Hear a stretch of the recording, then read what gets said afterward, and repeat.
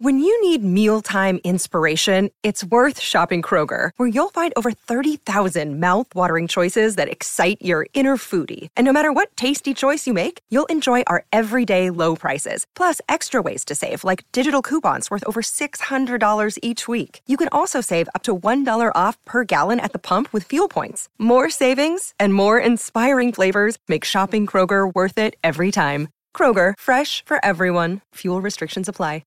Is Intel stock a good buy right now? We're tackling this question today. Welcome to Global Value. In this video, we'll thoroughly analyze Intel Corporation INTC stock, inspired by Warren Buffett, a legendary investor.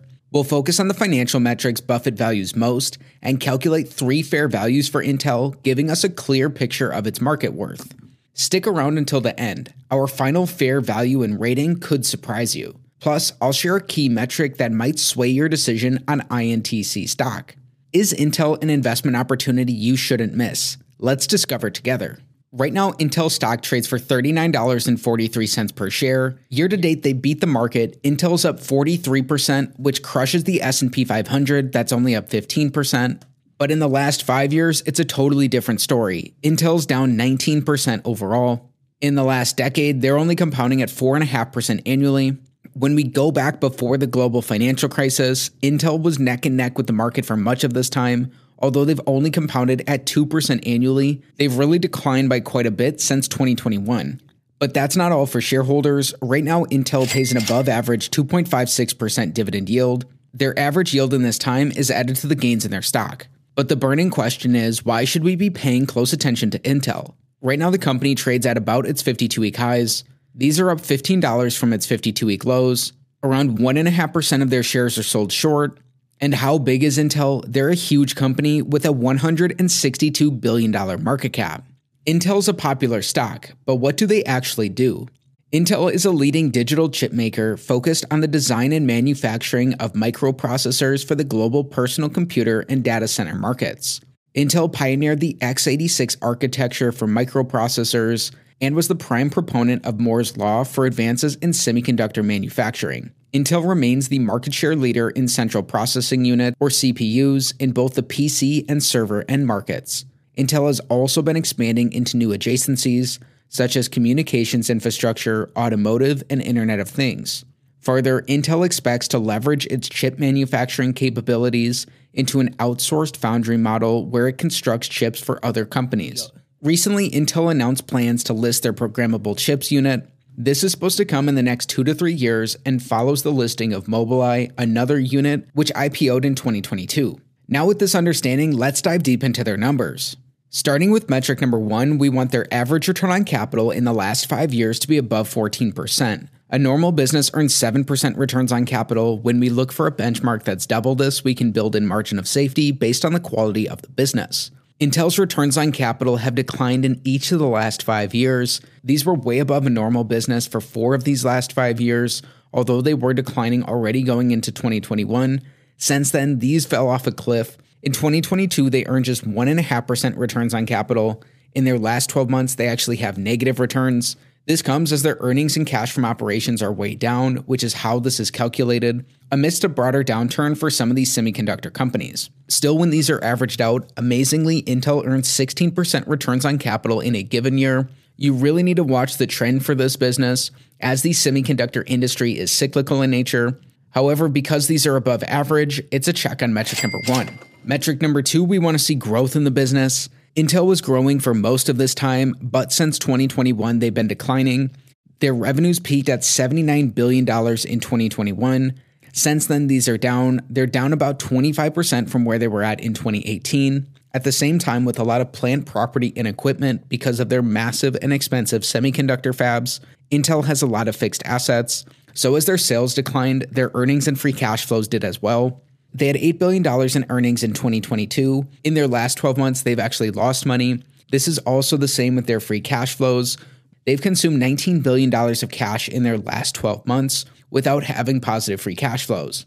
All 3 of these are down. This means it's an X on metric number 2 for Intel. Metric number 3, we want earnings per share growth. This looks at Intel from the view of an individual shareholder. In this time, we just learned their earnings are negative today. Their earnings per share were trending upward until 2021. Then again, they fell off a cliff. Surprisingly, Intel's bought back 11.5% of their shares in the last 5 years. This comes at a time where most of these buybacks occurred for much higher prices than what the company trades at today. The company also reduced their dividend to save cash. They've stopped returning as much capital to shareholders as they're reinvesting it in their business. Still, right now, they're getting low returns on capital. If a company buys back shares above its fair market value, this actually destroys value for shareholders. It's like lighting cash on fire. That's why our fair market value at the end of our video will be so important for Intel. With their earnings per share negative today, it's an X on metric number 3. What will the company's numbers look like in the rest of our analysis? Metric number 4, we want free cash flow per share growth. This is similar to our last metric. Their free cash flows have been negative in 2022 and their last 12 months. Because of this, even with their share buybacks, their cash flows per share are down. It's another X on metric number 4. So far, Intel has 1 check and 3 X's through 4 metrics. Before we look at their balance sheet and get into our valuations, why don't we check in on our bonus? Right now, Intel pays an above average 2.56% dividend yield, but is it safe and can these grow in the future? That's what we're trying to figure out through our bonus. Intel supported their dividends in 4 of their last 5 fiscal years. However, they did not support these in 2022. They don't support them today either. Also, a big hit came for long-term shareholders, dividend and income investors when Intel cut their dividend earlier in 2023. While they still pay dividends, this is down around 50 cents per share from where they were at in previous years. Dividends should really be one of management's lowest priorities for free cash flow. As they're so inefficient, they're taxed at both the corporate and personal level. So it is interesting to see that Intel is spending more to reinvest in their business, but they've definitely cut the capital they're giving back to shareholders. Their dividends are both down and they're not supported today. This is not what we want to see. It's an X on our bonus.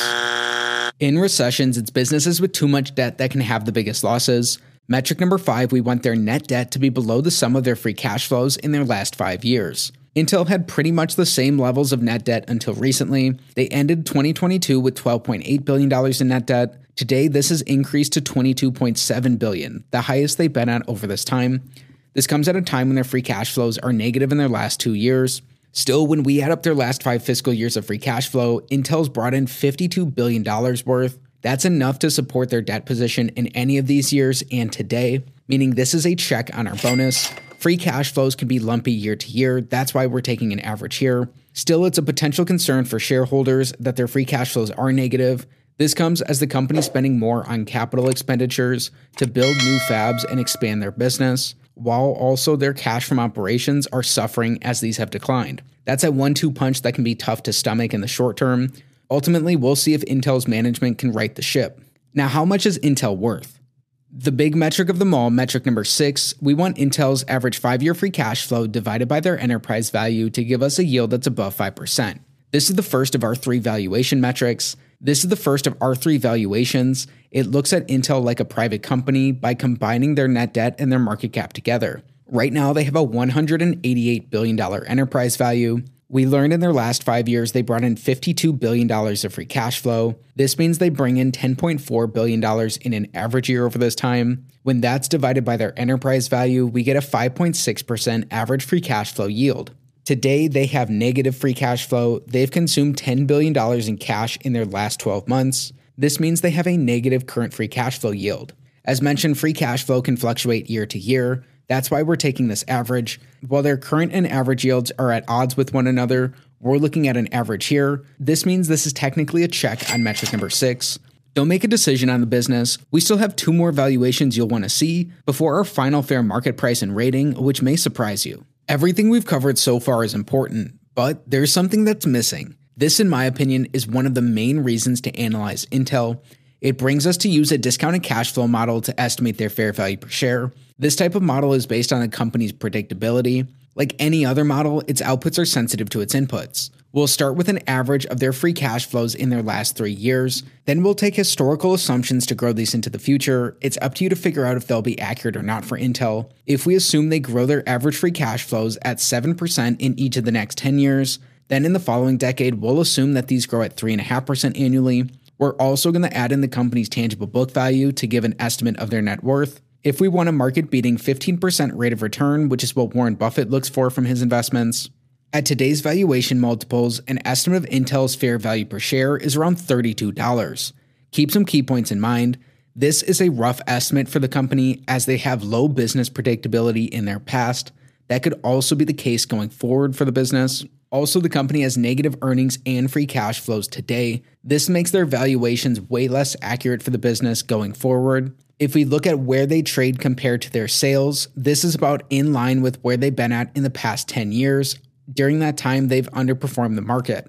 We're also going to use a guru-focused fair value for Intel. Right now, this comes in at $32 per share. This includes their business predictability, analyst estimates for the future, and where they've traded at compared to past multiples. It again is going to be a rough estimate for Intel. So far, we've covered many of the numbers Warren Buffett cares about, but it's the qualities of a business that are even more important to him. Let's learn what these are for Intel. We're going to start with a long thesis. Number 1, the AI semiconductor market is booming, and Intel is one of the few merchants with a diverse enough portfolio to serve a larger portion of the market. Number 2, Intel is making some smart moves in its turnaround plans, such as shedding some non-core businesses, spinning off shares of its attractive automotive business, Mobileye, and seeking innovative co-investment partnerships with financial firms. This includes the company building a semiconductor fab with private equity partner Brookfield. Number 3, Intel is one of the largest semiconductor companies in the world and holds the lion's share of the PC and server processor markets. But every company has its negatives. Let's look at a short thesis for Intel as well. Number 1, NVIDIA's GPUs have captured most of the artificial intelligence accelerator market, and cloud computing spending may continue to shift toward these GPUs and hyperscaler-specific processors and away from Intel's products over time. Number 2, even if Intel can regain manufacturing parity with TSMC, AMD now sits as a far more credible chip designer in the x86 space for PC and server CPUs.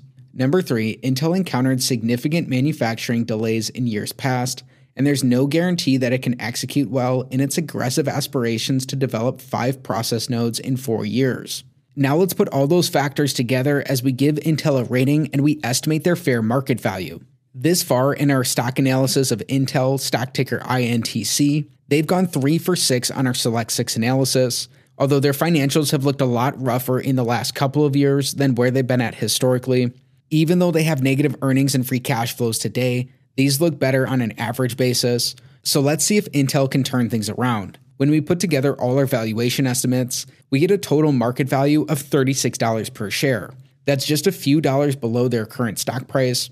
Right now there's a street target for Intel of just under $38 per share. Right around their current stock price seems appropriate. This fair value calls into questions their share buybacks, many of which occurred at prices much higher than this. That likely destroyed value for shareholders, at least in the short to medium term. We'll see what the future holds for Intel. Altogether, Intel looks interesting. They may be a turnaround play, but they have one of their most storied engineers at the helm, someone who's been there a long time and has practically devoted much of his life to Intel. So this begs the question, does Warren Buffett own Intel? No, but these super investors do. Right now, Intel is owned by David Tepper, Prem Watsa, and Berkshire Hathaway director Chris Davis. Warren Buffett briefly did used to own Intel. Back in 2011, he bought into the company before selling out in the second quarter of 2012. If you enjoyed today's INTC stock analysis, like it, subscribe to the channel for more, share your thoughts in the comments below, and watch this next video.